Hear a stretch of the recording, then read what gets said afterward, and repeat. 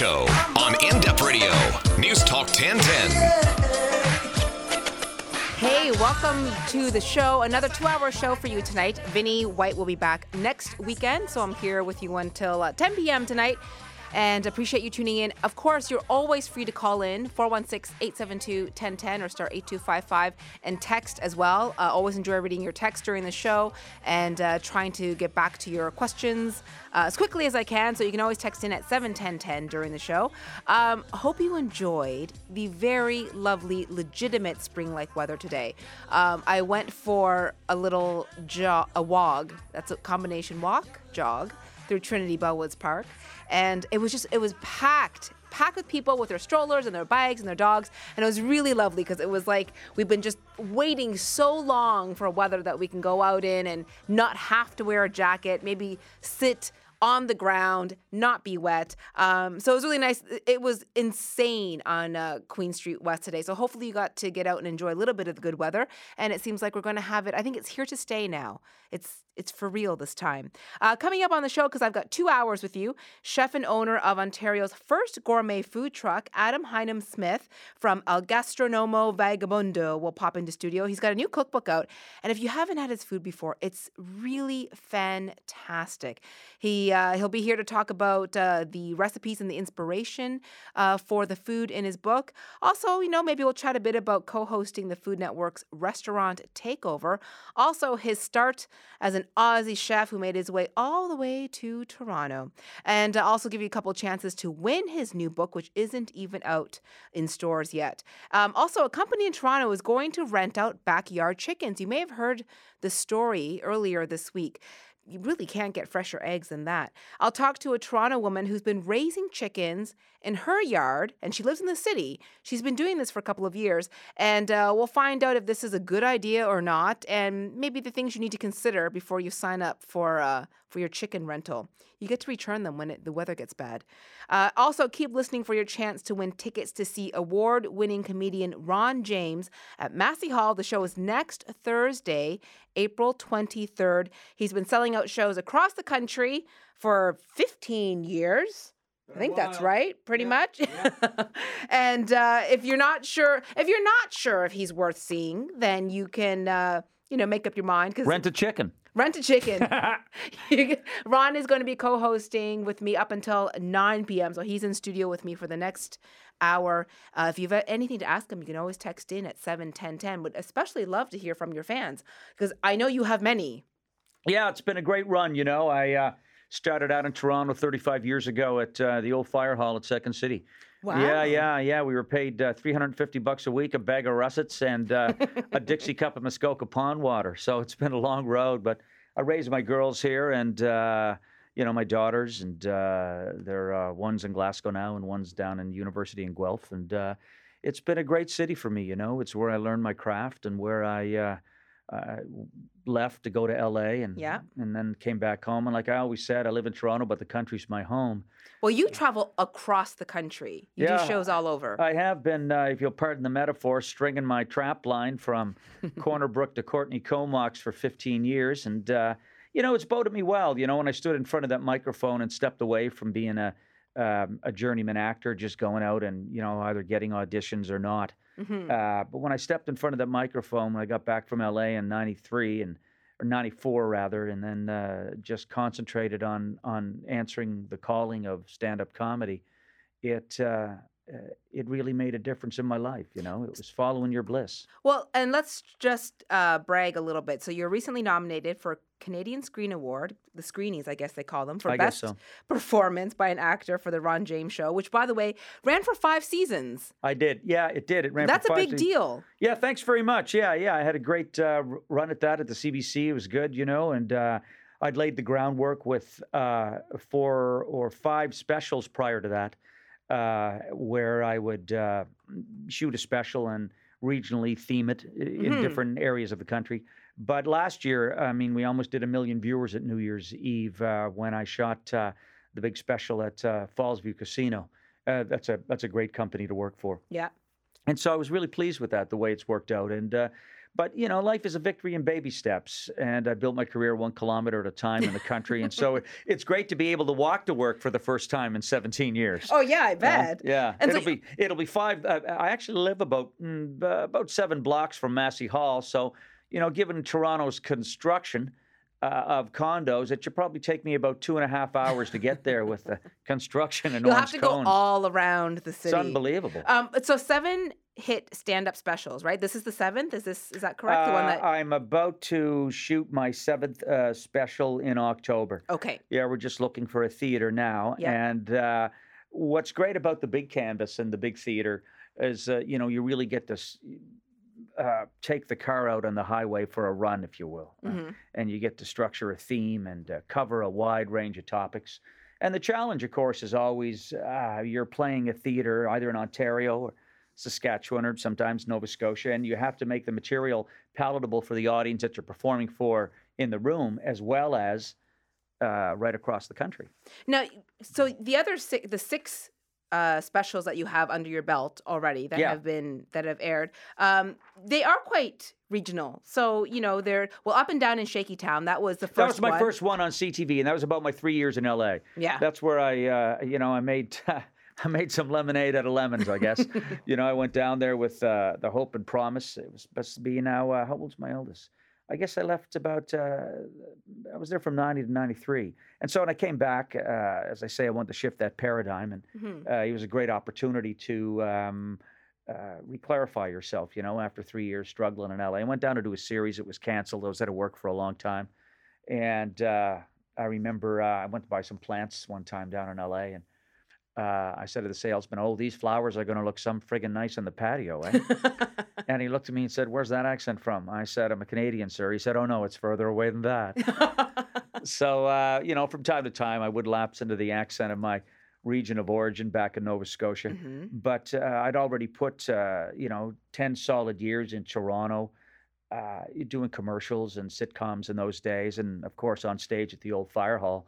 They were great days, too. But it's been an exponential leap from being an improviser to being a stand-up comedian. It's a whole different discipline. And there's a lot of work involved in writing those shows. So I just want to name the other shows because this might help people later on when they're trying to win tickets. So Up and Down in Shaky Town, The Road Between My Ears, Quest for the West, was that, and then West Coast Wild. So a lot of them seem to be there were 2 of them there. Quest for the West was about... I did that to commemorate the 100th anniversary of Alberta and Saskatchewan. That was my theme. I shot that at the Jack Singer in Calgary. And, it's amazing, too. How much it's changed, in 10 years. In those days, every time a car blew up in the streets in Baghdad, there was a brand new truck in every Albertan's driveway. But now the oil's taken a nosedive faster than a kamikaze pilot with a rabbit in his pants. So it's nuts, and you notice when you look back on some of these specials how the political climate has changed nationally as well. And then the next special of that was West Coast Wild. So I looked at BC. Then I came out east to back home in Atlantic Canada, shot that in Halifax. And then the next one was Manitoba Bound. And then I got the series. But each of those specials I wrote myself. It was usually about 60 to 70 pages worth of material. That's a lot of work. Yeah, it was a lot of work, a lot of research, but I was able to hone the material for the most part, half of it anyway, on the road.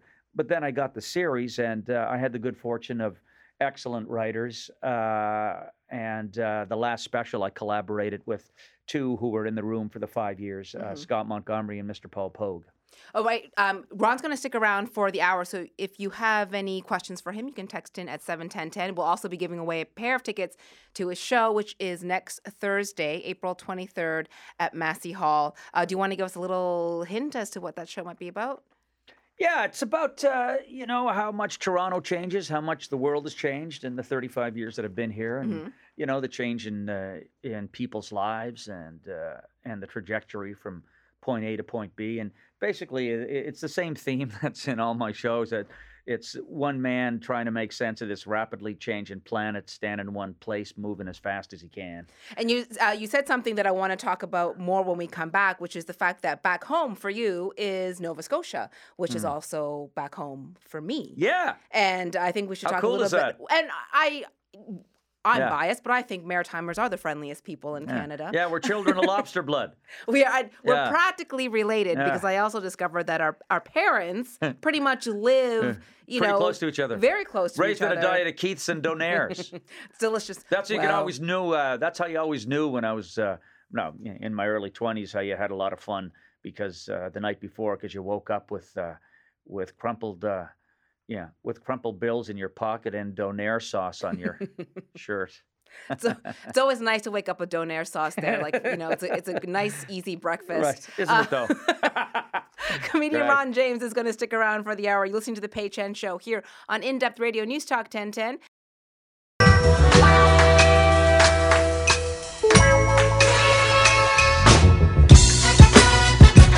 This is the Pei Chen Show on In Depth Radio. News Talk 1010.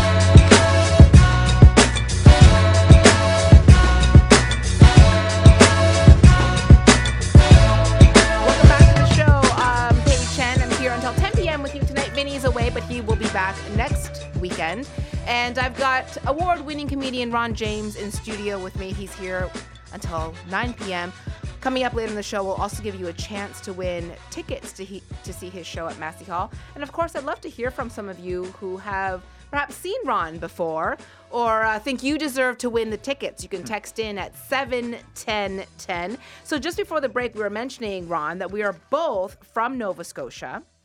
And, Nova Scotia is not that big, so I'm always quite thrilled when I'm in Toronto, this giant, massive city with millions of people. And not I only rent that, but we've got a condo. We own a condo in the same building. in the same building in Wow, Toronto. how about that? But the funny thing, so we met last night. There was a dinner held for you last night with some contest winners. Yeah. Who had a chance to meet you. Yeah, that and was chat with interesting, you. Eating hand-smothered caribou by Dene elders and, pickerel from the north. It was wild. Well, what I didn't realize until we were having this dinner is that you had some say in the menu, and you decided that you wanted a very Canadian menu. Yeah, why not? I've been from one end of the country to the next, and I've got an appetite for game. When I was a kid, I used to go hunting with my dad in the Maritimes. What did you get?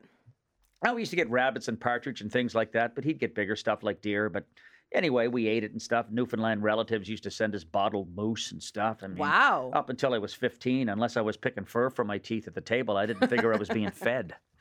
You didn't even know what a grocery store looked like. You just went out in the woods and shot dinner. Well, Dad was a traditionalist, but ironically, game has made a comeback because it's so healthy and it's not shot up with hormones. So we had caribou last night. We had pickerel, and this young chef Luke, who has a funky little kitchen in Kensington, right? Yeah, a tiny little place. So Yeah, I guess yeah, he does little yeah. pop-ups. So there was Yeah. about 20 of us crammed into his Yeah, but place. he's ranked 8th in the world for supper clubs, I believe, by the Food Network. Wow. So, the kid's got a really good future. So it was nice to get some contest winners out there and eat some Canadian game. Geez, he made that lobster pancake.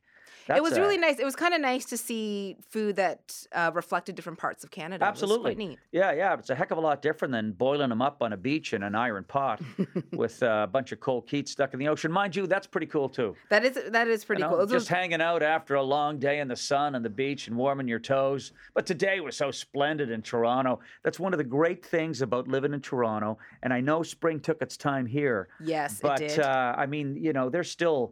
they're still chopping ice back east. It's been a hellacious winter. It's right out of the ice age.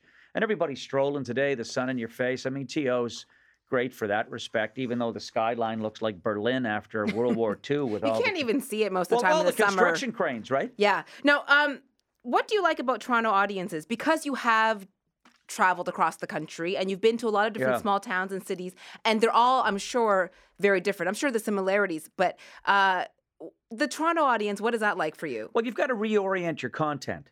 And just like if you're playing Victoria, BC, Vancouver, Halifax, or St. John's, everybody likes a certain percentage of their material customized. So that's always been my case off the top. And I think most comedians worth their salt know how to customize. I know Leno does it, and I know that Louis C.K. played St. John's a couple of years ago, walked around town, had 10 minutes on it.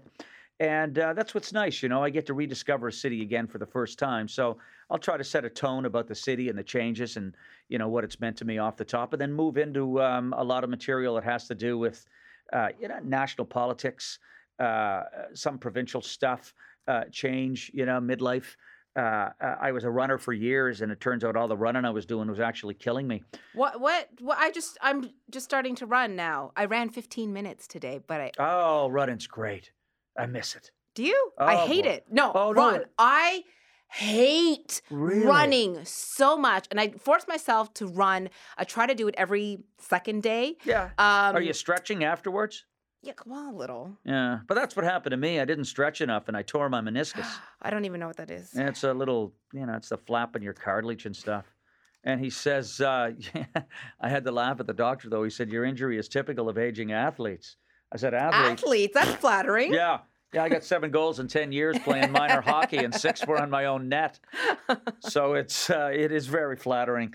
But I used to run everywhere, I'd run along the Bow River in Calgary in minus 25 weather, and you get your long john layers on you can get great stuff for running now. Did you like the long distance running? Would you run like Yeah, 10, 20K? Well, I ran the half marathon That's a here lot. in October one year, but I never did get up to the full marathon. Although I got a buddy back home who's run like 11 of them. So some cats just have the knees for it, Yeah. I don't, but it's good for you.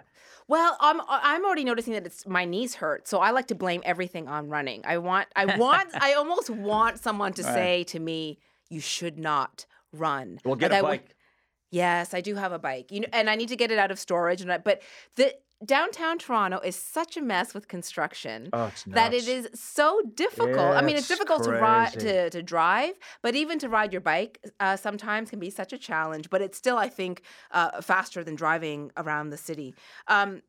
People often say that Maritimers have a very unique sense of humor. Would you agree with this? Yeah, I'd have to say that. And I'd have to say it's boded me well, because we were never really invited to the party that Ottawa was throwing for the rest of the country. We were always on the porch with the bearded lady and the dog-faced boy. And I think it's good to be an observer. I mean, it's one of the qualities of comedy that's boded Canada well also, because we were stuck between Britain and America looking at, on both sides of the fence. I mean, you never want to be a card-carrying member to the country club. I remember I got some hot tickets to the ACC a few years ago. My dad and I managed to get a pass to the Platinum Lounge. That was filled with high-rolling Bay Street fat cats and pink-faced Whoa. Illuminati, right? There's me and my 80-year-old father standing in the corner, double fist and free draft, wondering what the hell's on top of our cracker. I learned a lesson there, though: never be in a room filled with people you make fun of for a living. So it's important to observe, and also too, like you were saying last night when we were talking, it's a great place for storytelling, and my relatives and friends and my family were always great with a yarn. I mean, still, I can't remember a joke to save my life unless I write it. But my dad is of a different era, and he was always had a bag full of jokes, and Mom likes a good laugh, and our kitchen was always active. It's almost like a cliche now. The kitchen Maritime party, kitchen, right? Well, Absolutely. it just was. It just was. And some nights that house on Oxford Street would lift off the foundations, and there I was, like a little redheaded kid sitting on the counter, sponging it all up through osmosis. I mean, I was like 41 pounds and I was 15 years old, and 37 of that was my head. Because of your giant brain? Well, I don't know if it was my giant brain. My math marks would dispute that. But, with the Newfoundland, Cape Breton background, it's not like comedy wasn't... It's a good mix. It was the option, right? It wasn't even an option. So I answered my calling, and but years later, it's I can't stress it enough. Just because you come from a place that might have personality, and I have a lot of friends who are funny and humorous and gregarious and that sort of thing, but I can't stress enough how hard the work is, and how I tip my hat to my peers in the comedy minds who've been in the game for the long haul. The road takes no prisoners, and comedy doesn't suffer fools. This is it's not a calling for the weak of heart. And it's not, and it's interesting that you mentioned that. I was having dinner with a friend of mine who works in the comedy world, and I really enjoy going out to see shows, stand up or Right. open mic, and I said. I feel like you have to have a really thick skin to be a comic, but at the same time, what I get from a lot of comics is a real sense of insecurity. And you're almost maybe Well, I think we get into faking it. Well, I think you get into stand up. You answer the calling to stand up because you'd like to make sense of the world and connect the dots and the chaos we're all walking through in the language of funny. But when you're standing in front of that microphone and the glaring eye of God in the terms of a spotlight is on you, it's a crucible. And yeah, I guess there's a certain insecurity about people in the game. But I think the entire world has an insecurity about itself, and I think that nothing is secure these days. There's no job that's secure. No, I know when I went please into tell that to my mother because she does not understand why I don't have a job with a pension. Isn't that something? You don't Yeah, have she your thinks blue- you should have a job. Like my parents just really thought like they moved to this country and they worked really hard so that my brother and I could have a job for the rest of our lives. But that's that generation. I mean, Yeah. your folks were immigrants who came to a country to make a go of it, and I guess having your Blue Cross card and a pension is the victory, right? Yeah, it is. I mean, my father was born to a life of Hobbesian drudgery on the southwest coast of Newfoundland when life was short and seagulls were supper. So, at my point in time in 1980, after getting a degree in history, after, going into debt through university, I go, oh yeah, I'm gonna go into a profession that has absolutely no guarantee. Zero. But you got to follow your bliss. That's a line from Joseph Campbell, right? And I would encourage people to understand how tough the road is for somebody who wants to make a living getting laughs. Yeah. Particularly in Canada. I mean, look what happened at the Comedy Network. They should have been a forum for young Canadian comics. And after Comedy Now went off, they just became a clearinghouse for American content. Yeah. And the last vestige of solo performance is really a man or woman in front of the microphone making sense of the world on their own terms. It's a great calling, and I admire everybody who stayed in it for the long haul. Well, so do I. We're going to talk more about that. Comedian Ron James is my guest tonight. He's here with me until 9 p.m. You can text in 71010 if you have anything to ask Ron. We'll be back after this quick break on The Pei Chen Show.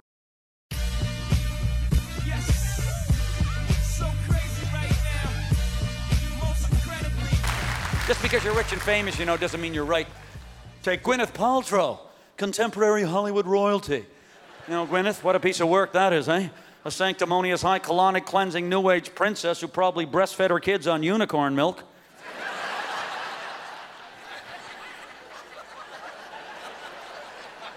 I've tasted that, and it's very sweet.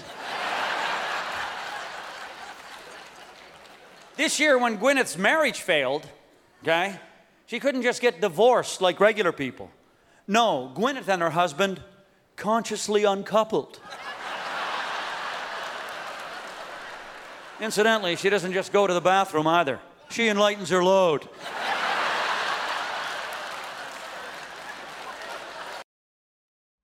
And that is comedian Ron James, who's in studio with me tonight. Thank you for joining me, Ron.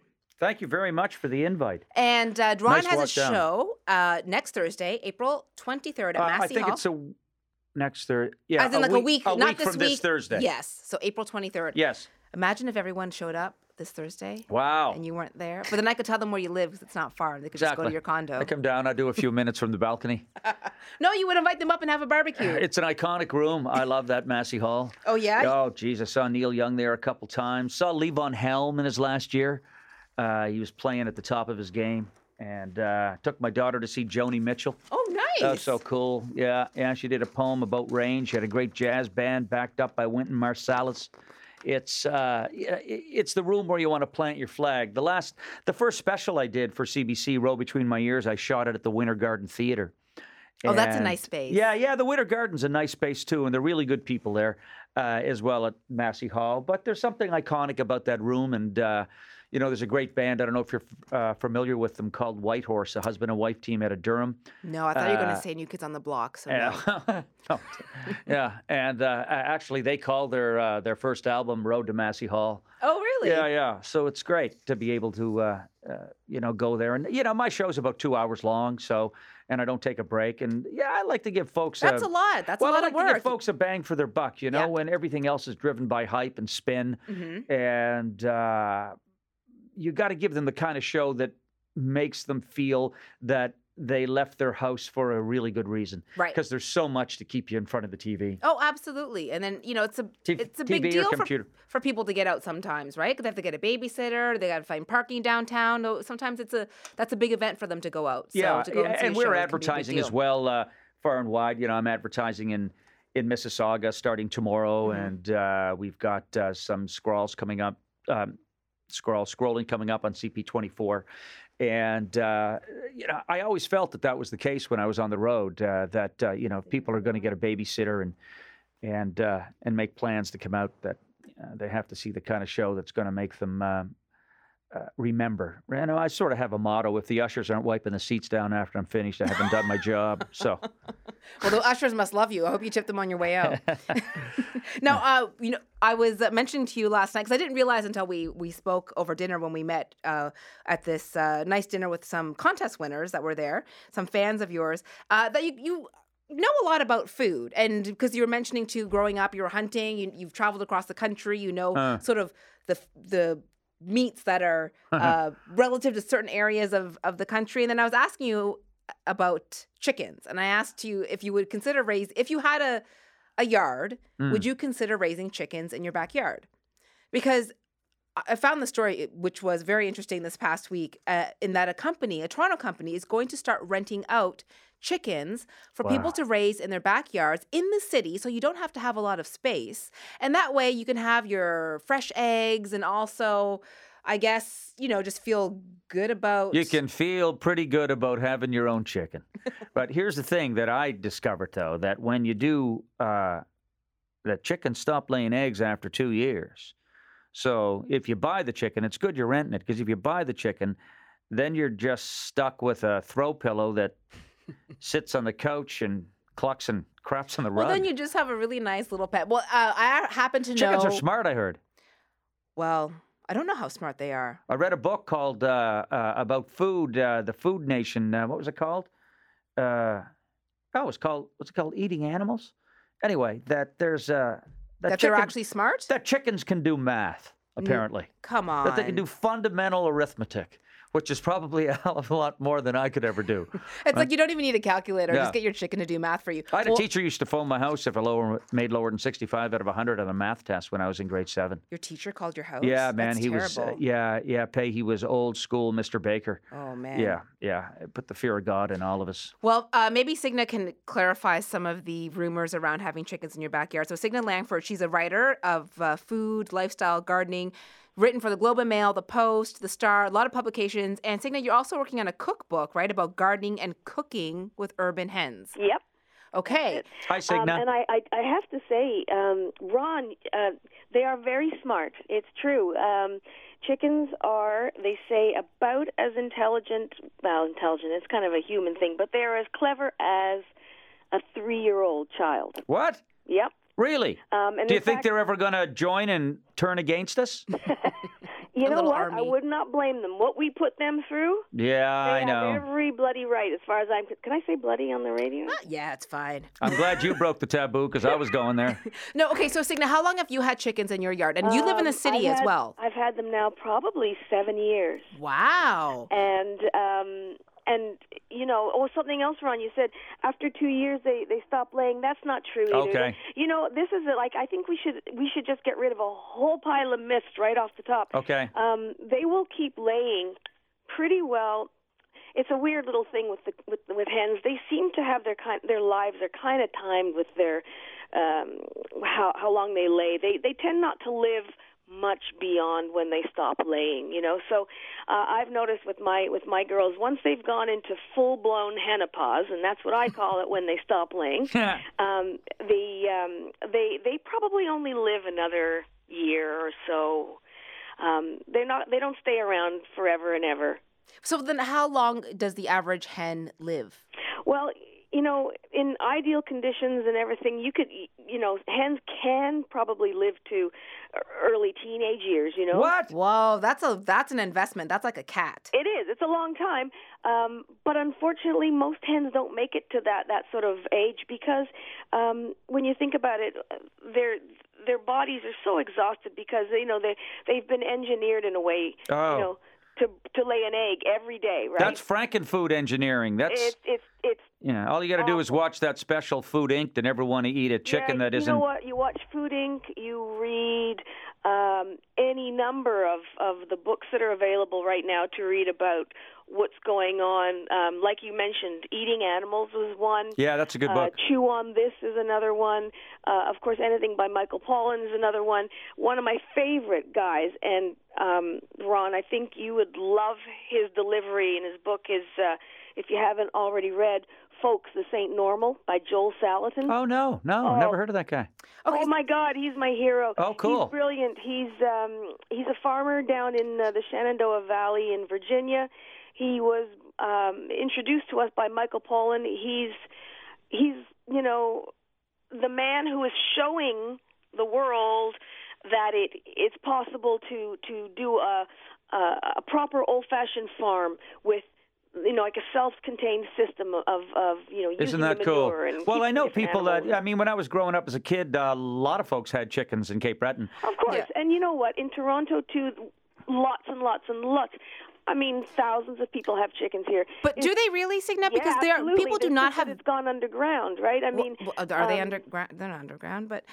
no, you know what? It's true underground because I've spoken to people too that have said, "Oh yeah, well, when the bylaw went into place, I just moved my chickens to the basement." Okay, so Signet, we just have a little bit of time, so I just want to clarify Okay. a few things for people who are curious about this backyard chicken thing. So, if some people may be interested in doing this themselves, others may fear that their neighbor is going to do this, and so let's talk about the fact that it is still currently illegal, right? Yeah. So there's a bylaw against it, and the bylaw was put in place in 1987. So it's a fairly new bylaw in as much as it's, chicken keeping just went on tickety-boo. People had them. I mean, I defy you to find me, an Italian household that didn't have some chickens, up until that bylaw. I mean, everyone did. Okay, so now how easy are they to keep in a small yard? Like, do they make Very a lot of easy. noise? Do they smell? No, this is it. I read the comment from that Glenn de Beermaker or whatever. He says, a chicken coop smells vile. Well, no, not a properly maintained, cleaned chicken coop with, a small number of hens in it. Maybe he went and visited a big operation. Yeah, those industrial chicken places are disgusting. Okay, so that you're making a case for people to have chickens in their yard. What's an ideal number in a small space? Because most Toronto yards are pretty tiny. Yeah, I would say three to five, depending on how much space you have, how big the coop is, how much time you can give to it. Mm-hmm. I mean, I do a cleanup, a little tiny cleanup every single day. Yep. And some big ones, several throughout the season, and there's no smell. No Okay. one is ever. Well, because you're looking after them like a proper pet Well, or whatever. Now listen, you're allowed to have 5 cats, 3 Yeah. dogs in this city. If I let them all stay outside and crap all over the place and never cleaned up, do you think that would stink? I mean, the neighbors would probably have a problem with that. Right. Absolutely. Okay. Is that what's considered free range? Can I ask that? Free range is actually What are the grass between dimensions? the toes, walking around, sunshine on the back. Okay. That's real. Now, if you're asking in terms of what you see on the cartons in the grocery store, Right. That's so airy-fairy. And I don't think the Mennonites are lying, though, when they say free range. When I No. buy my eggs from them, it's kind of like going to church for me. Yeah, I believe it too yes when I and buy my no, chicken from though. them and it says yes free and range. no.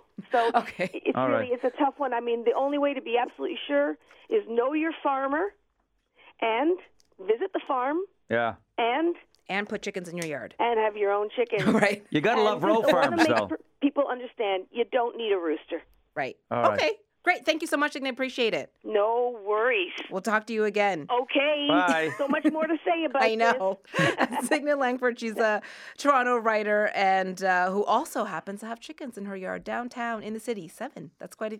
Are you going to get some now? No, I live in a condo. I don't have a balcony, so they'd be inside. You know what? There's grass on the roof of the condo across from me. Is there? We could have them out there. Who's to say that you couldn't have a goat up there or a couple of sheep? No one's to say it. No one's going to complain. I bet you that's the future.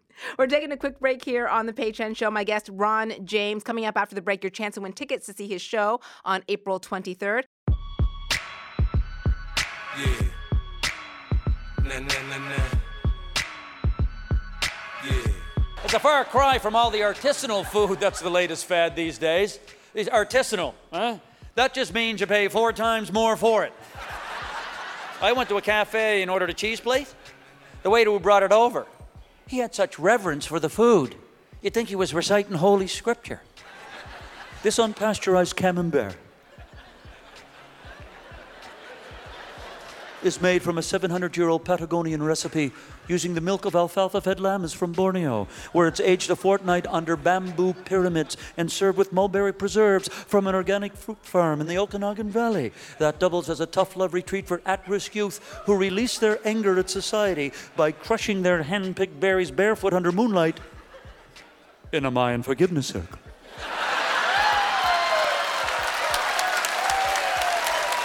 That, of course, was comedian Ron James, who's been in studio with me for the past 45 minutes. And Ron, we've been promoting the fact that you've got a show coming up a week Thursday, so Yes. April 23rd at Massey Hall. We have a pair of tickets to give away to Bonus. one lucky listener. So this is how it's going to work, folks. 1 pair of tickets to give away. Let's do the third correct caller who can name one of Ron's past specials, because there's been 6 of them. Yeah. And we named them off at the top of the show. But I also feel like if someone is a fan and knows you, they'll be able to spot off the name of one of those. They should be able to. So You know, 416 I'm not going to hold it against them if they can't. 416-872-1010 or star 8255 on your cell phone. Elliot, my technical producer, is now clearing the phone lines so that you can call in 416-872-1010 or star 8255 on your cell phone. Tell Elliot the name of one of Ron's 6 specials, and you could be heading to his next great show on the 23rd. Ron, just during the break, you were talking about Netflix a little bit. Do you subscribe and do you Yeah, I binge do. watch? Television has changed so exponentially, hasn't it? Oh, it has, because now I don't have to use a VCR. No, And- it's well, I could never use it anyway. But Netflix is so easy. But it's binge watching at its best. Well, do you remember how you had to, if you had a favorite show, you had to wait every week for Yeah. that show to be on. You had to be home for it, or you had to remember to set a recording Absolutely. on your VCR. Yeah. And, you know, if you set it for the wrong time because it was bumped for something else, you were screwed. It didn't figure things out for you. But now you sit down in the Lazy Boy, and 72 hours later, yeah. you've you're an emaciated husk sitting in your own filth, bleeding from the eyes. But you've watched It's- House of Cards. Well, forget about watching The Walking Dead. You've just joined them. It's incredible. And then what I love about Netflix is they'll come on and they'll say, maybe you'd like to watch The Hunger Games. I think of The Hunger Games. I haven't eaten since last Tuesday.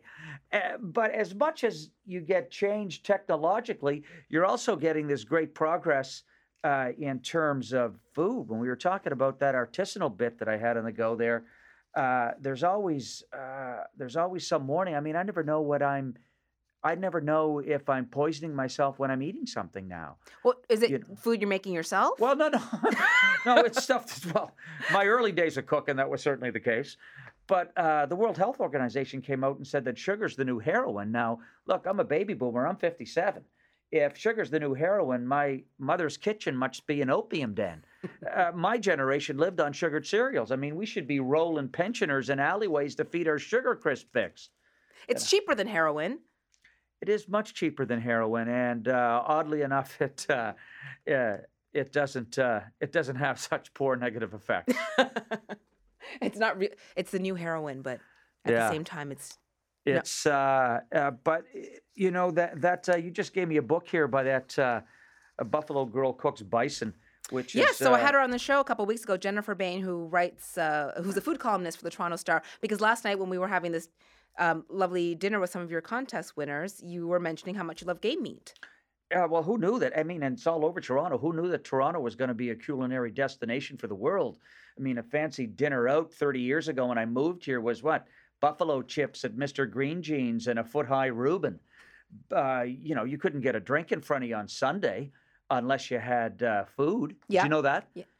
You couldn't be served liquor on Sunday in Toronto less than What? 30 years ago unless you had food in front of you. So that's where you'd see these bizarre sights like 6 bros from the frat house at the Brunswick House sharing a pickle while they're power chugging 17 pitchers of draft. Was that true? You Yes, it had to was. have Yeah, I some used- sort of food? Yeah, I used So to be, it could, I used to be a just bartender. It could just even be a bowl of nuts or something, right? Well, you So had that- to buy something, Oh, right? okay. So you know, couldn't it go was- for free nuts. It was some kind of Puritan rule because Toronto was such. I mean, in those days, Toronto International Film Festival.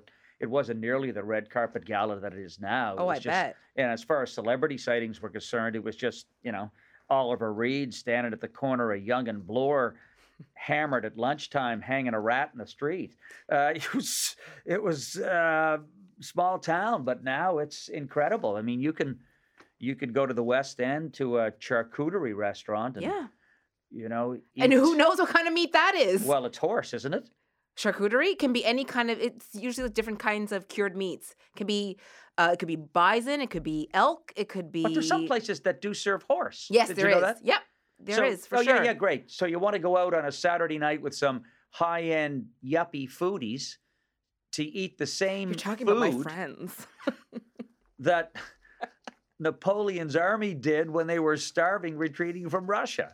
Hey, let's just quickly talk about some of the. I'm really interested in the different places that you've performed. Yeah. Because I know that it feeds your material as well. Mm-hmm. And even just last night with some of the people that we were sitting with who were into the comedy scene, you were throwing around names of small towns and places I wasn't even that familiar with. So when you're performing and you have all across Canada, Uh-huh. what little town or city really stands out to you? Well, the most iconic country I've really ever driven through, I think, was that first tour I took around the tip of Lake Superior about 20 years ago. Smack dab in the heart of the Canadian Shield. I mean, if the world ended tomorrow, would have started up there for a week later. I'm stuck in a blizzard. A Yeti wouldn't wander with trucks, logging trucks plowing out of the snow on my side of the road. And you end up in these little places like Atikokan, 500 people in the town, 2 last names. But they were so nice. Somebody gave me a bag after the show, brown paper bag, dripping blood. It What? Had a 7.5 pound sirloin tip moose roast in it. Oh my God. Yeah. I remember thinking, boy, you've made it in Canadian showbiz when the locals are paying you butchered game. Somebody gave you a brown paper bag dripping blood in Vegas. It'd probably have the head of a Teamster in it. So it's those little places that dot the big wide open of the country that resonate. But that's where you start, and any comedian worth their salt has to hit the road. And it just so happens that I chose to make a living in the second greatest national landmass on earth. So when you've got the hood of your car pointed to you're traveling the West, and you have to find a way to make the country and the places resonate for you just beyond the gig, Mhm. Like standing small in Apache, Saskatchewan rolling prairie on one of those sun-smiley meadowlark mornings, watching the wind rule the big wide open. That just charges me, man. Being way up in the Yukon, I'm going there for a gig on Wednesday, or even trying to wrap my head around what makes British Columbia tick. The relationship with the seal is far different on the West Coast than it is on the East Coast. Yes, you're right. Yeah. On the East Coast, our relationship with the seal is kind of like, so what do you think of my new hat? Yeah. Or in BC, the seals are swimming ashore at night and babysitting the children, breastfeeding the little ones while mommy's at Pilates. And then you go to Newfoundland, the ambassadors to the human heart, that province. And I happened to tuck myself into a bar at the Ship's Inn one night when the weather was one of those mythic foggy St. John's nights, and Ron Hines was singing a lament to his city's harbor while everybody rose in song. These are moments that happen to stir the soul and tickle me in a different way than just traditional one-liners do. So I think I landed somewhere in my stand-up between poetry and comedy, and I tried to sort of embrace the heartline hum of people and place clear across the big wide open. And, when the winter's long and February's brutal, I sort of get nostalgic for Los Angeles. But once you get past the good weather and the money, I mean, you really have to live, don't you? You got to live in a place that you love. And I raised my daughters here, and it's a cool town. And I think because Canada is so big and often we don't discover the rest of the country. We try Toronto to get tends away. to be traditionally myopic. I mean, it is the center of the universe, and it's the center of media. And Vancouver's the same way, And there's an awful lot of things to draw your attention here. It's a big city.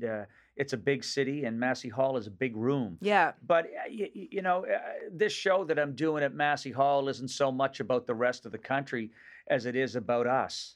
Which is great. And I think, so we do have a winner, I believe, right, Elliot? So Good. Thanks to everyone for calling in. We have a winner for Ron's show. But of Excellent. course, you can still go see it. ronjames.ca is the website where you can go to find out where his performances are and find out how you can get tickets to his show. Thank you so much for joining me tonight. It's been such a pleasure. Thanks for having me, and thanks for the book. Oh, you're welcome. Well, Great. I can't wait to see what you grill up with your...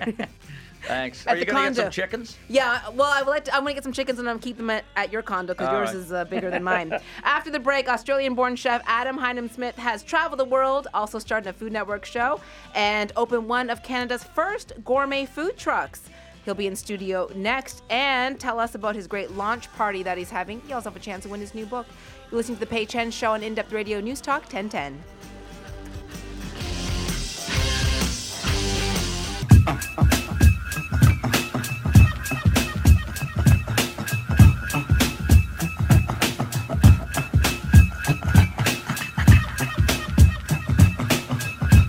You're listening to The Pei Chen Show on In-Depth Radio, News Talk 1010. Welcome back. It's Pei Chen covering for Vinny White tonight. Vinny's back next weekend.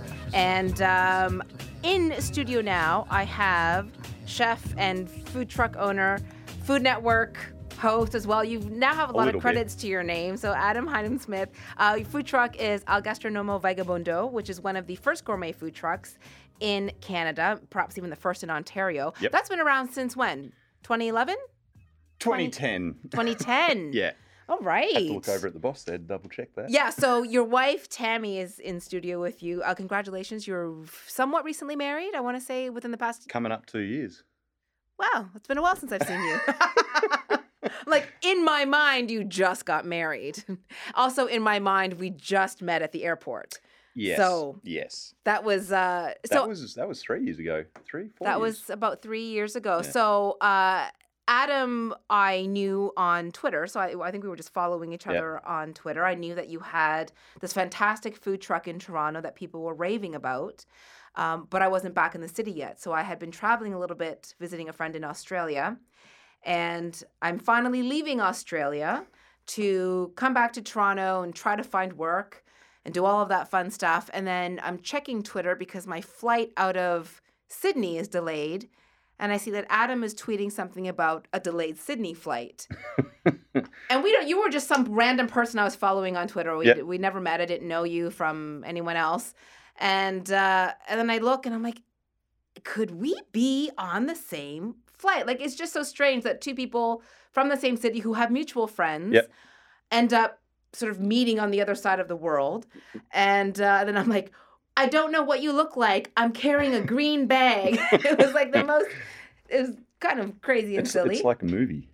It is a little bit like that, who are you? Stalking someone at the airport. And that was a fun 3 days of being at the airport, wasn't it? It was horrible. It was Horrible. really quite awful. That's how long our flight was delayed. It took 3 days to leave Sydney. So let's chat a bit about what's been happening with you, because it's you haven't really been in Toronto lately. No, we haven't. We've been focusing all our energy down in Niagara region. Operating the truck down there. We've been setting up as a pop-up establishment serving food at a local brewery down there, Oast House Brewery. And yeah, putting all our effort into making that a success down there. Which is sad for those of us in Toronto who really loved your food when you were able to come down and, be a part of some of the food festivals and all of that. But part of that was to do with how difficult it is to operate a food truck in Toronto. Yes, it's very tricky. I haven't been paying much attention on what's going on up here. I know that it's still quite tricky.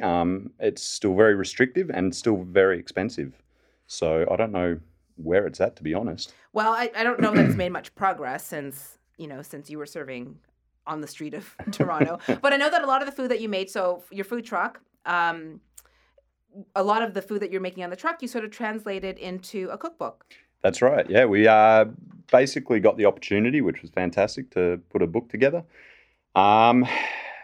We've put everything that we've done since we've started the truck, and all the pop-up events that we've done. We've put all those recipes, new dishes, takes on dishes we've done. Everything's in there. It's a very extensive book. There's 175 recipes. So Wow. How long did it take for you guys to put that together? 2 years. And you're still married. Yes. She puts up with a lot, eh? So let's talk a bit about the kind of food that you cook. Because for a lot of listeners, they perhaps have never tried food from your truck, El Gastro. They may not have been down to the Niagara region to check out the food that you have at your pop-up. So how would you describe it? Oh, awesome. Yeah. We do. We've changed the menu a lot since we first started. We've brought on a lot of new dishes and more complex dishes. Excuse me. We've got we stick with our fish taco that we're known for, which is the crispy cod taco with smoked pineapple and habanero hot sauce. Which is fantastic. Thank you. We've got some new dishes on, which is our Egyptian egg, which is a soft poached egg with dukkha, asparagus, candied bacon, and tarragon dressing. So a lot of your dishes sound a little complicated. So have you dumbed it down so that I can make it from your book? Not necessarily. There's some recipes in there that are quite challenging, but they are explained in depth, and they are very doable at home. Okay. There are a lot of recipes in there that are very simple to do though too. But there's a lot of exciting dishes, a lot of flavorful dishes, and it's a really good book to see what we've done from the truck, and it'll show how much work we've put into the food that's come from the truck. So let's talk a bit about your start in cooking, because you're Australian born. Yep. You left Australia when? 06. Yeah. 06. And what was the reason for that? Was it just you're like, I need to cook elsewhere, I want to try their food? Yeah, I'd burnt out, putting a lot of hours into the restaurants I was working at back home. I burnt out, I got tired, I was burning the candle at both ends, as a lot of chefs do in their early years.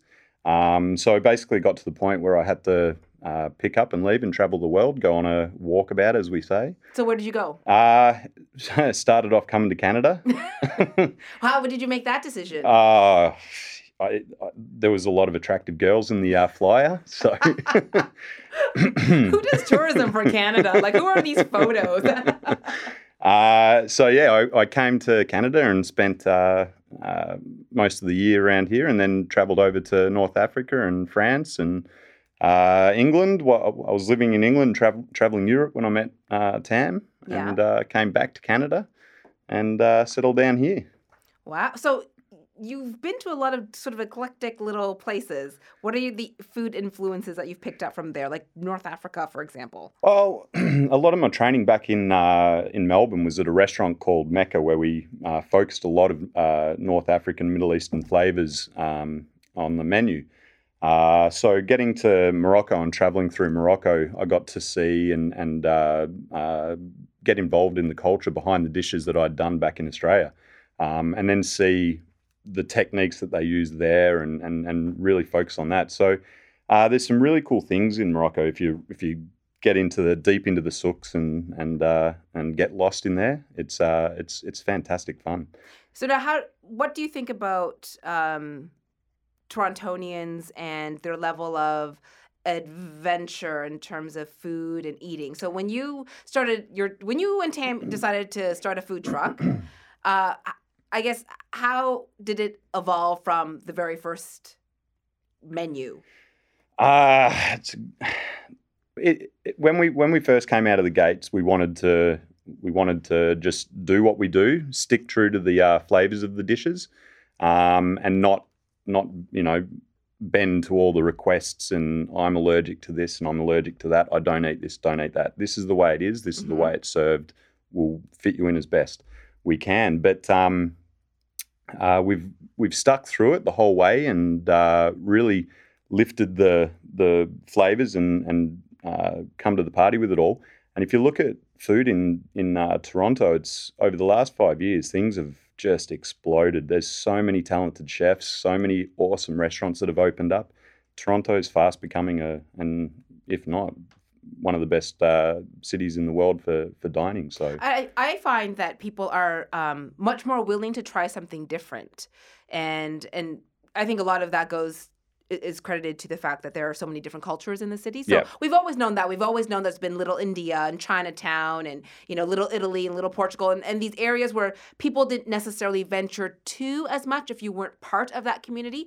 But I've found my personal feeling is that in recent years, people are really looking to seek out different ethnicities, food from different cultures, and becoming much more eager and willing to try something that they'd never heard of, in their childhood. And I'd also say more legitimate versions of it, rather than the westernized North American versions of a cuisine. They're hunting for the authentic, real right? thing. Yeah, absolutely. You're right. They want to get real Asian food or real Middle Eastern food, not the westernized bastardization Which of it. usually does not come with combo with a pop. Yeah.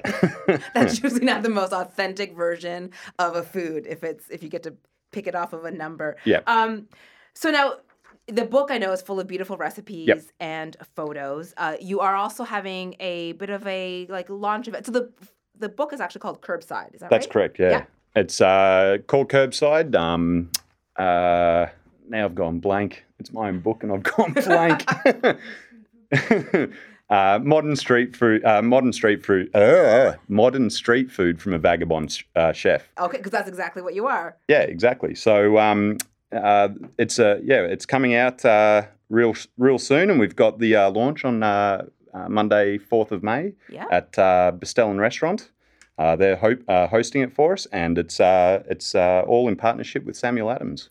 So now this launch is a chance for people it's a ticketed event. So they buy a ticket. It's $90. It includes dinner. It also includes a copy of the book. Yep. You'll be there, so you can presumably sign it for everyone. Absolutely, personalize yeah. it. So the book itself is about $30. So that's a great value for dinner. Yeah, absolutely. And I think it's also nice for people who may be familiar with your food or who have never tried your food and want a night out to go and try it. So, of course, a limited number of tickets available. And because it's going to be at a restaurant, will the food be a little bit different that you're serving? Well, that's one of the things too about the book is that we're doing the street food that we've done on the truck, but we're showcasing the work that's gone into it, like I said earlier. But with the plating that is shown in the book, it's a lot more refined. It's not plated on paper plates and thrown together. It's a very refined version of it. So when we're at Bestellan, it'll be a lot more refined and fine a little dining. More fancy. A little more He's waving fancy. his arms. Yeah. I'm like, kind of fabulous. More fancy than tucking a paper napkin into your shirt when you're trying not to dribble exactly. it when you're standing outside of a food truck eating a fish taco. Yeah, so it'll be a lot more refined and but still the big flavors that we've gone with. So it's a good cross section of a menu. All of them are some of my favorite dishes out of the book. Yeah, for example? We've got the scallop and zug ceviche. Excuse me? Zug is a coriander relish from Yemen. Oh. Yeah. How do you spell that? Zhoug, or H, Zug. I should say, shouldn't I? It's a what kind of relish? A cilantro relish. Cilantro Coriander. relish Yeah. from Yemen. Yes. Called zouk. So I feel you're like getting that's a great Scrabble Peruvian word. / Yemen. That's very cool. Yeah. So that's one of the one of the dishes, and then we've got the Egyptian egg with candied bacon and asparagus. So that's going to be on there. I love all these international influences. We're also going to give away copies of your book, which we will mail out to the winners because it doesn't exist yet. The book is not on shelves yet, but when it comes in, we will be giving away 3 copies. So that's coming up in just a couple of minutes. We will ask some sort of skill testing question. Elliot, of course, will be on the phone lines, and you could be one of the first people to win a copy of Curbside, which is Adam's book. When we come back from the break, I also want to ask you a bit about doing TV because that's something that was a little bit different for you. You were you were just this traveling chef who came back to Toronto and thought, what am I going to do? I'm getting married in a little bit. I need to start a business. You open a food truck and then, the Food Network comes calling. But it was quite a responsibility for you to overhaul other people's restaurants. So we'll talk to Adam a little bit about that. You're listening to the Pei Chen Show on In-Depth Radio News Talk 1010. Live until 10 p.m. You can always text in at 71010 if you have a question or comment. And after the break, we'll also give you a chance to win one of these brand new cookbooks. Taking a break right here. Be back in a minute.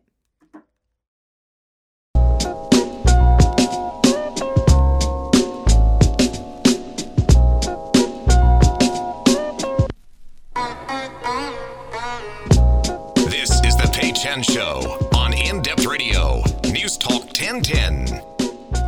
PeiChen.com is the website if you want to catch up on podcasts of the show. I usually have them up there the next day. And, it makes for good commuter listening. I'm in for Vinnie White tonight until 10 p.m. You can always text in 71010. And just before the break, I was mentioning that we will give away copies of Adam Heineman-Smith's new cookbook. So he is the chef and also owner of El Gastronomo Vagabundo, which is a really great popular food truck, which for the most part is now based where? Around Niagara region. In the Niagara region. So, now the weather is nice and people will be traveling to Niagara. Oh, it's fantastic. It's Right. it's already getting busy down there. So are you there most days of the week or is it weekends? Well, this season we're going to be at the Wednesday night supper market in Niagara-on-the-Lake at Garrison Village. Thursday nights we're at the Pelham Supermarket. And then over Friday nights, every Friday night we're at Oast House Brewery. And then over the weekends we've got loads of events that we've got filled up. Okay, great. So if people do want to find you somewhere, typically like the days leading up to the weekend and the weekend. Absolutely. What's the website? elgastronomo.com? No? Hey? elgastro.com. Just want to mention that Tammy, his wife, is here to feed us all the proper information. I'm not the best with all the advertising That's side all of right. things. You're supposed to just cook. Yeah. Just cook the food. We also have copies.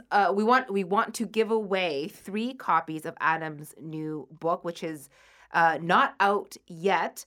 So for your chance to get your hands on one of the very first copies, 416-872-1010 or star 8255 on your cell phone. Tell Elliot the name of the cookbook. We have mentioned it a few times. So 416-872-1010 or star 8255 on your cell phone. First 3 correct callers will win a copy, which we will have mailed out to you once the book is hot off the presses, which it will be very, very soon. Very soon. Yeah, it's pretty much in the works as we speak. Yep. So just tell Elliot the name of Adam's cookbook. And, for a hint, it has some relation to Where the the food truck parks. where the truck, parks when it's pulling up somewhere. It's enough. I mean, if they want to win a book, they have to know the answer. So you were also on a couple of episodes of the Food Network's Restaurant Takeover. That's correct, yeah. How was that? Because that involves, so give me the premise of it.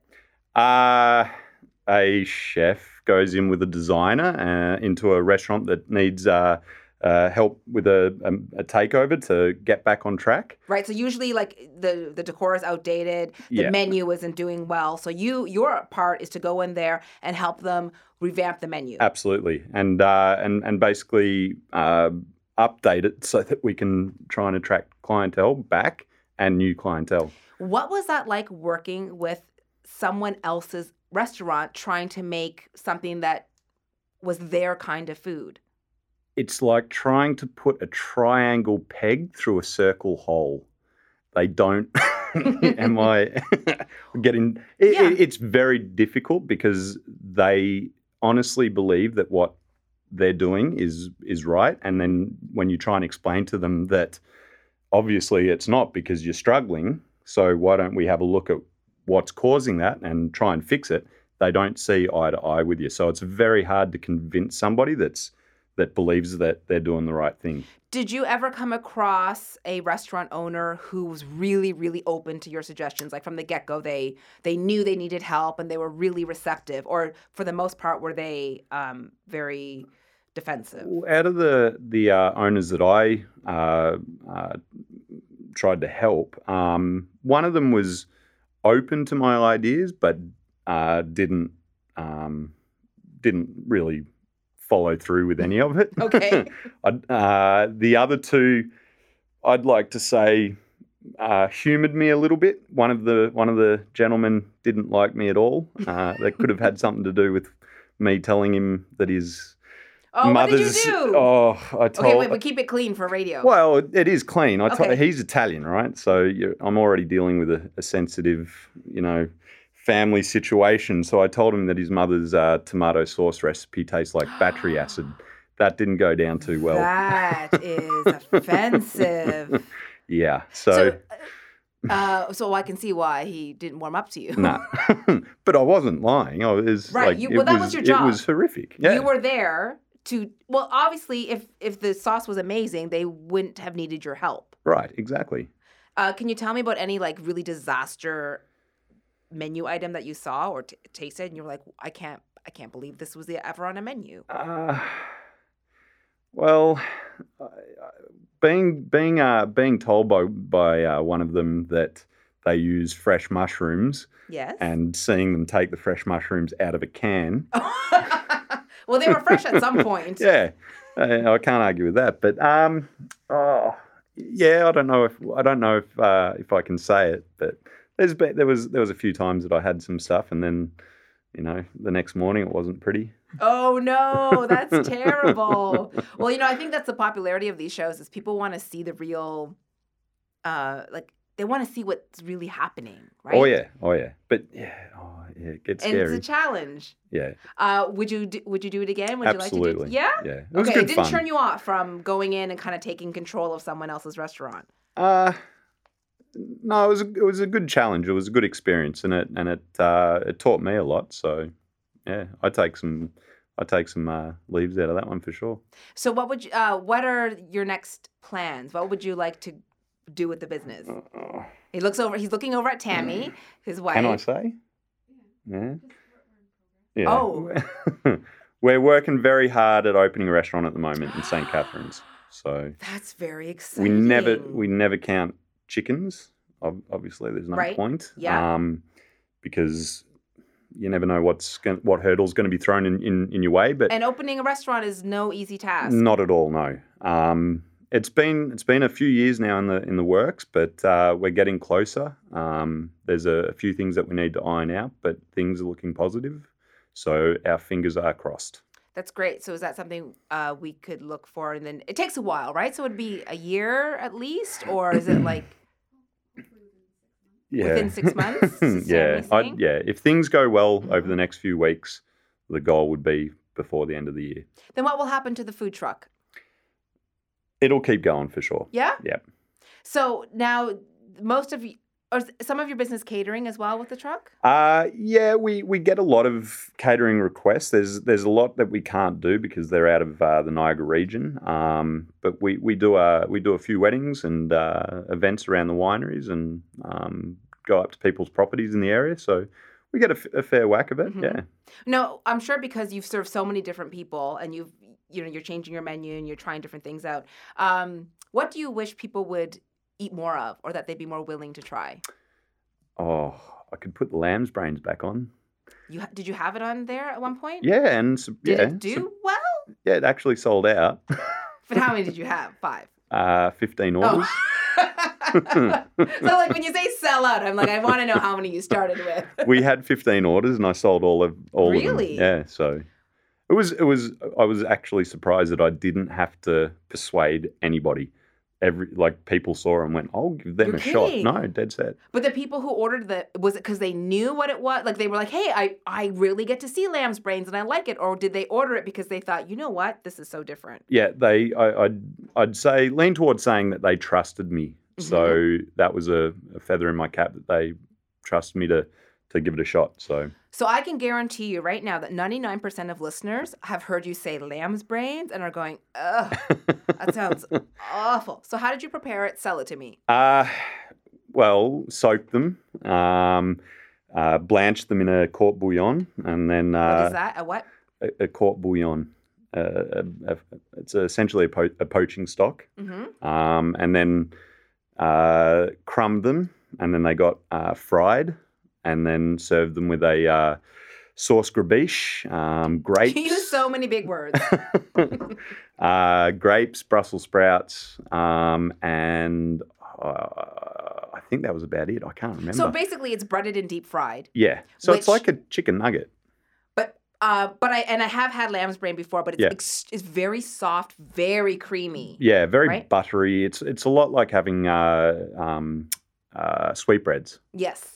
Yeah, very similar. Which are not vegetarian. For anyone who's listening and does not know, because I have been at a restaurant when there was a vegetarian at the next table and they ordered sweetbreads, and then when it came and the waiter said that it was actually glands, right? Yeah. Yes. So from animals, and the woman was horrified because she'd been eating them and she thought she'd ordered. Well, because it's a very misleading name. It is. But they're so sweetbreadish, aren't they? They're just fantastic. I don't think that when you eat a deep fried, you're like, oh, it's sweetbreadish. What I think is it was sweetbread? I think someone with a sense of humor came up with that name. Absolutely. To trick vegetarians. Yep. What can I find in your fridge all the time? What's always there? Beer. And my beer gut is a testament to that. What do you cook at home though? We don't cook much. Coming into the barbecue season now, it'll be a barbecue every day. So What do you throw on the barbecue? steak, Yeah. chicken wings, which I marinate in Vegemite. Really? Yeah, honey and Vegemite. Do you serve Vegemite much on your menu? No, because Canadians won't eat it. Tell Canadians what it is. It's Not everyone it's knows. a yeast extract. Yes. It's really salty and it's really malty and yummy. And then but the trick is you only put a very, very thin smear on your toast with So butter. it's sold in a jar Yeah. the way you would find like jam or peanut butter, and that's Yeah. often so you can find it usually in the condiment aisle. Most major grocery stores, a lot of them do Yeah, carry they Vegemite. carry. Around here they do. And Yeah. up in Toronto, you can definitely get it. Don't get the Promite or Marmite. They're the English versions of it, and it's a lot sweeter. Okay. Vegemite's the way to go. But the trick is you don't put a lot on, because if you put a lot on, it's way too salty, and then you're never going to like it. But put some tomato on there, a bit of avocado, your Vegemite, some butter. It's beautiful. Just the Even tiniest cheese. layer, Yeah, just a very, very thin smear. but it didn't do well on the menu. Oh, it'll never do well. But you sold out of lamb's brains. Yeah. And you can't sell Vegemite. No, Wow. it's a tough ask. Canadians have a long way to go. Well, thanks so much for popping in. Really appreciate it, because I know that you drove a bit of a way to get here. And congrats on the book. So Thank you. again, it's called Curbside. Yeah, Curbside, modern street food from a vagabond chef. I got it right this time. You I did. didn't stumble over my words. Oh, And then the launch party, if people want to come and have dinner made by you and Yep. meet you and also get a copy of the book, then they can join go us online. at go online and get your tickets. elgastro.com. Correct, and it's at Bestellan Restaurant. Yeah. 4th of May. It's gonna be a great time. It's gonna gonna be be awesome. intimate enough that people can have a chat with you if they like. I'm already Absolutely. volunteering that everyone's gonna have a chat with you, Adam. Don't worry, I know you're cooking, but it's fine. You're used to multitasking. It's all good. Yep. We're gonna take a quick break here. You're listening to the Pei Chen Show on In Depth Radio News Talk 1010. Also, Ed Keenan will pop in and we'll find out what's coming up on his show at 10 p.m. Be back right after this.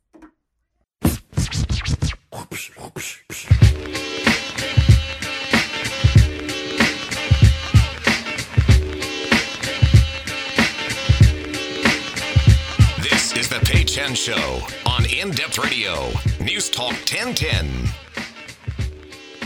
Thanks for tuning in tonight, everyone. Paychen.com is the website, and I always like to encourage you to take a look and check out some of the podcasts of previous shows. You can also find that in the iTunes store if you just Google Paychen. It's a free podcast download.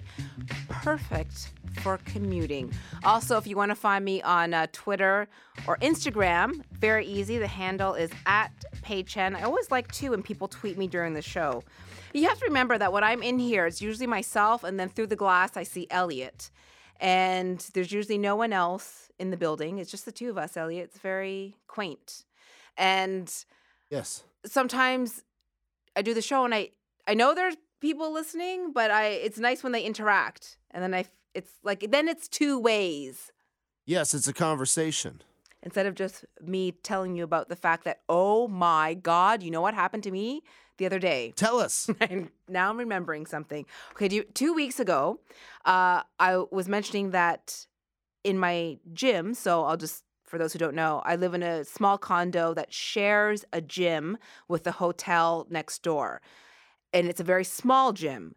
And 2 weeks ago, I was in there while Will Smith was in there working out with his trainer. I didn't realize at the time that he's in town shooting, is it called The Suicide Squad? I think so. It's a big superhero movie. I confess I don't know the latest film by Will Smith. Well, and Jared Leto's in town. So anyway, there's a lot of people who are going to be in big names who are in town because of this.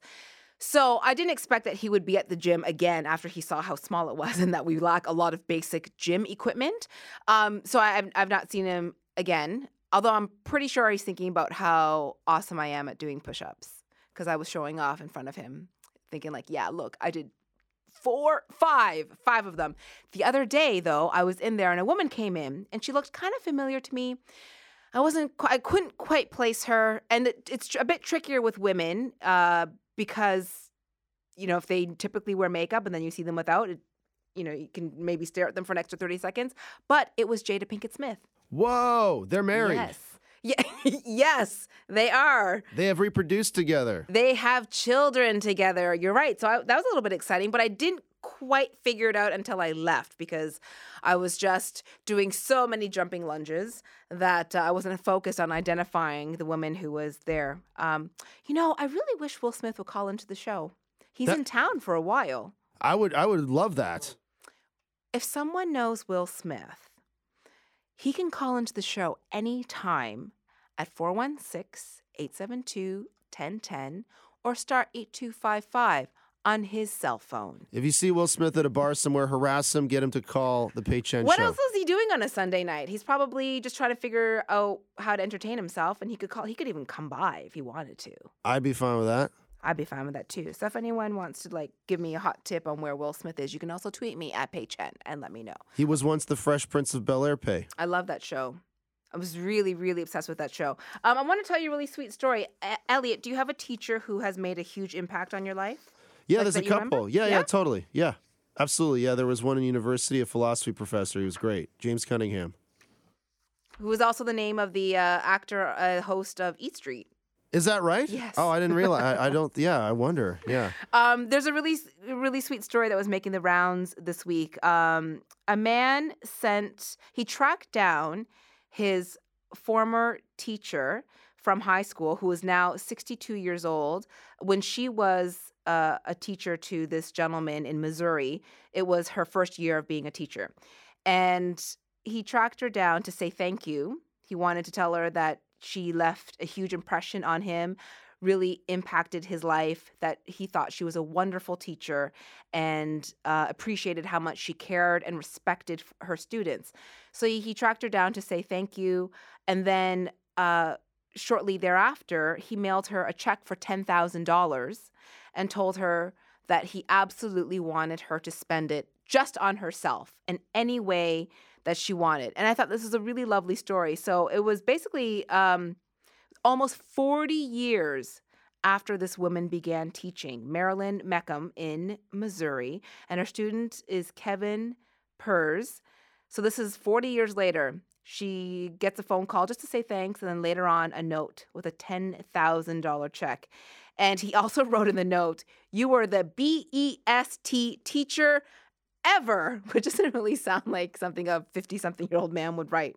Anyway, she said she cried. She was very overwhelmed. Doesn't know quite yet what she's going to do with this check. But apparently this man, now in his early 50s, has a habit. What he's been doing lately is he's been tracking down his former teachers to say thanks, and he's been sending checks. So I guess he's, moderately successful, and he thought it would be really nice to thank the people who have helped him get where he is and, send checks for some money. But apparently it kind of spawned this thing on the internet where people are now, even if you don't have money to send, they're tracking down people from their childhood that left a lasting impression on them just to say thank you. I mean, that can mean a lot 5, 10, 15, 50 years later to get a note like that. So I thought that was a very sweet story.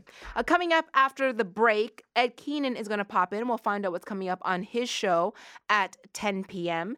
You're listening to The Pei Chen Show on In Depth Radio News Talk 1010. Back after this quick break.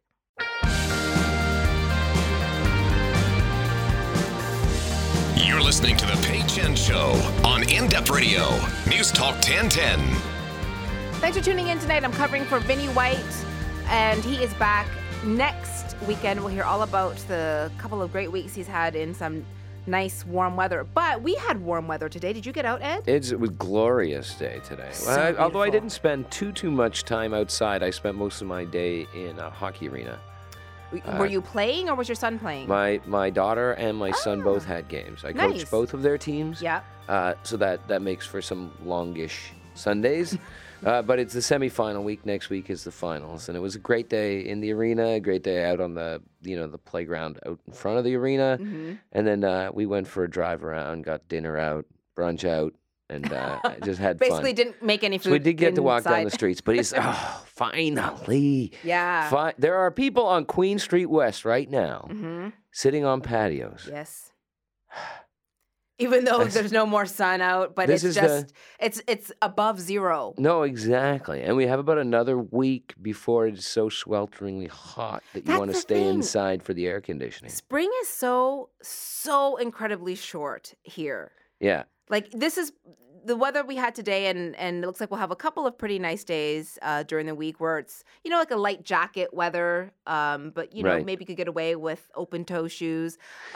We don't have it for long. You hear about these rare, elusive, beautiful flowers that, like flower people go hunting for them because they only bloom for one day.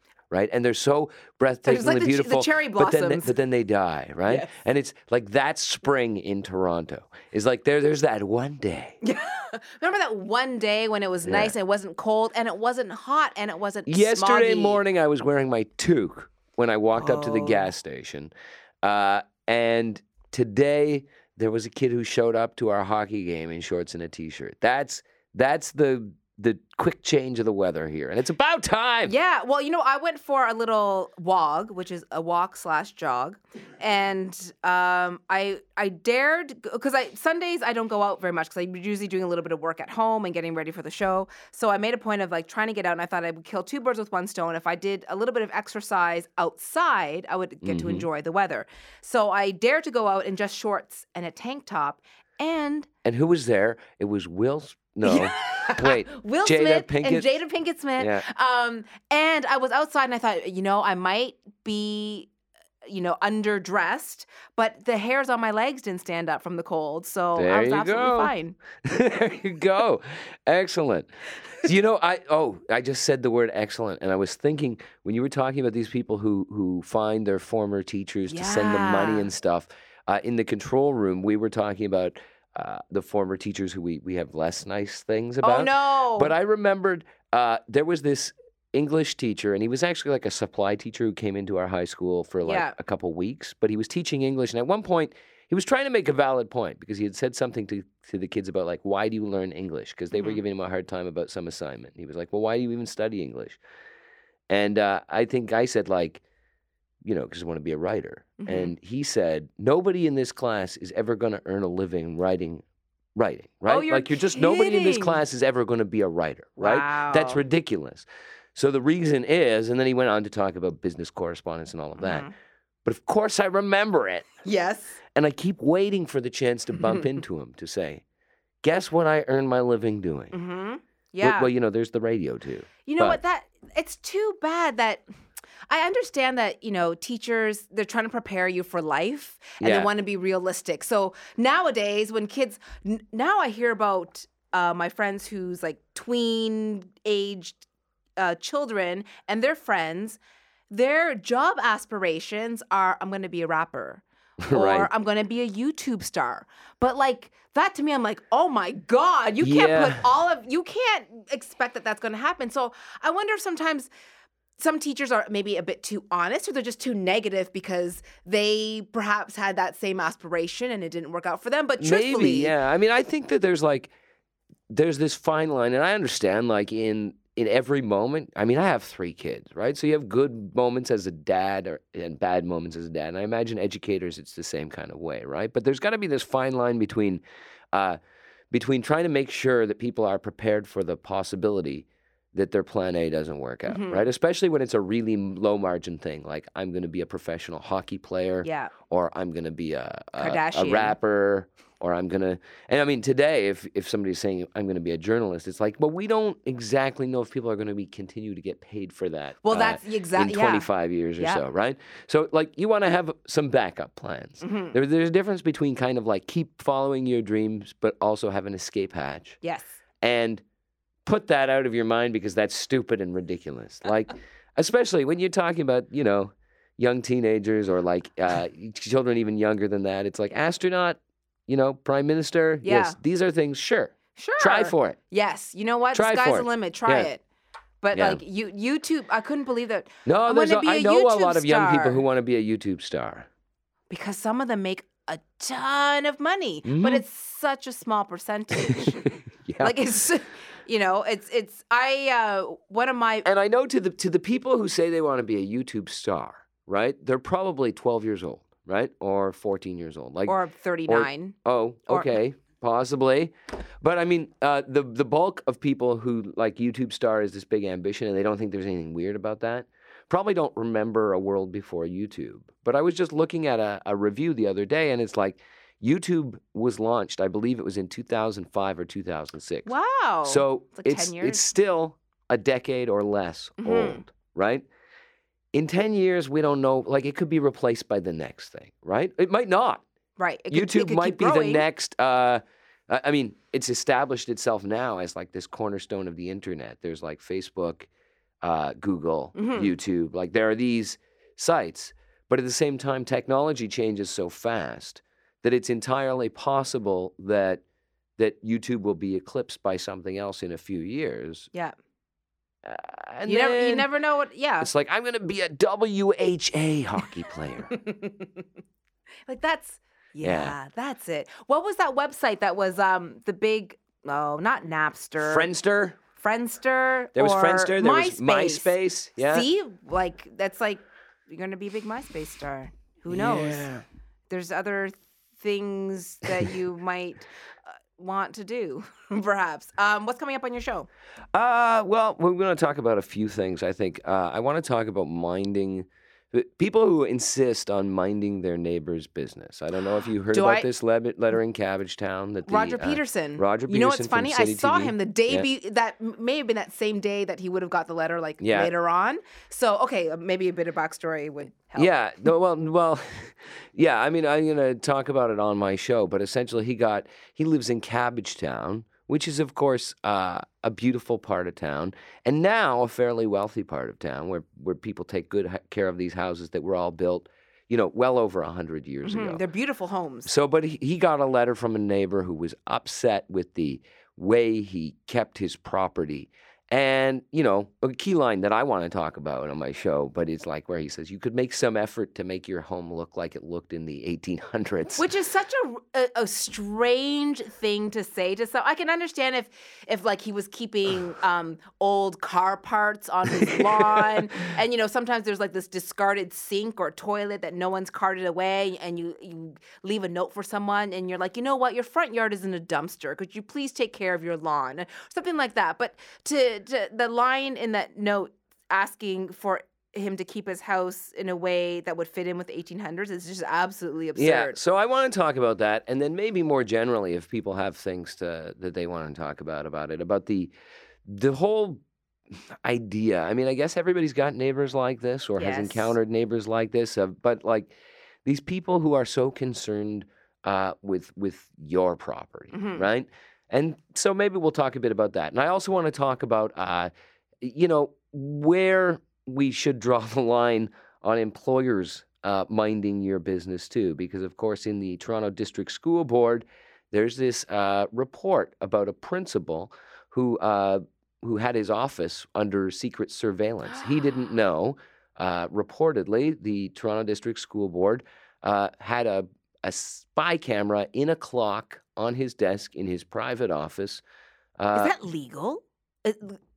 That questionably so. But I mean, they say now, you know, that the TDSB says that they haven't done that since 2007.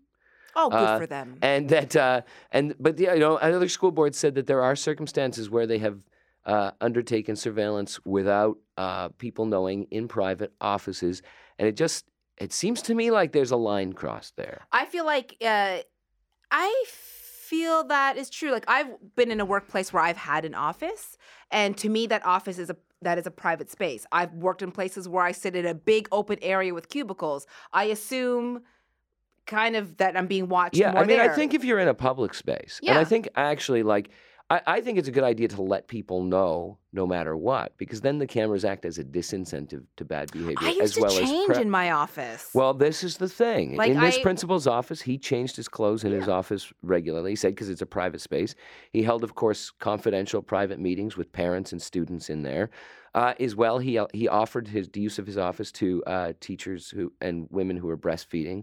But you'll never believe what they thought he was doing. Allegedly, that they wanted to put a secret camera in there. Right, they wanted to catch him in the act. Yeah, of something. Well, maybe I'll spoil it, but writing a book on school time. Whoa. which just. I mean, there are things where you might think, how also? Okay, we'll catch him stealing from us, or embezzling money, or doing drugs, having hookers. Yeah, but maybe goofing off. That's really what it was. So, you know, we talk about a cultural fear of the TDSB. I think this is what we're talking about. That's terrible. But I want to talk about, you know, where's the line of how much employers get to sort of police your behavior? Like, where's the reasonable line? Yeah, and then I think also a lot of people, I forget sometimes that there's cameras in this studio. Right. And I need to remember that in the newsroom there's also, I don't remember that. So not that I'm doing anything terrible, but we're being watched more than we know and we realize, and where is that? But I mean, like when I use my work computers and I use my phone that's supplied by my work, I assume that you know that my employer may be tracking that. When I'm in public areas, I understand where the security cameras are, but when there's a space that's meant to be private, and you're not told otherwise. Yeah. You know what? You know how I traveled recently, about a month ago? I had a stopover in London, England. I went into town. I went to a cafe. I used the washroom there. As I sat on the toilet, I looked up. There was a camera pointed at the toilet. Goodness. And I was like, you know what? It's too late. I'm here doing my business. It was just right out there in the open. When in Rome. That footage is floating around somewhere. Thanks so much, Ed. Ed Keenan, of course, is coming up at 10 p.m., so please stick around for that. paychen.com is the website. You can also find podcasts in iTunes. Thanks so much for tuning in tonight. Really appreciate it. Thanks for all of your texts as well, and congrats to the winners of Ron James tickets and also for Adam's Curbside book. I'll be back with you next Sunday at 8 p.m.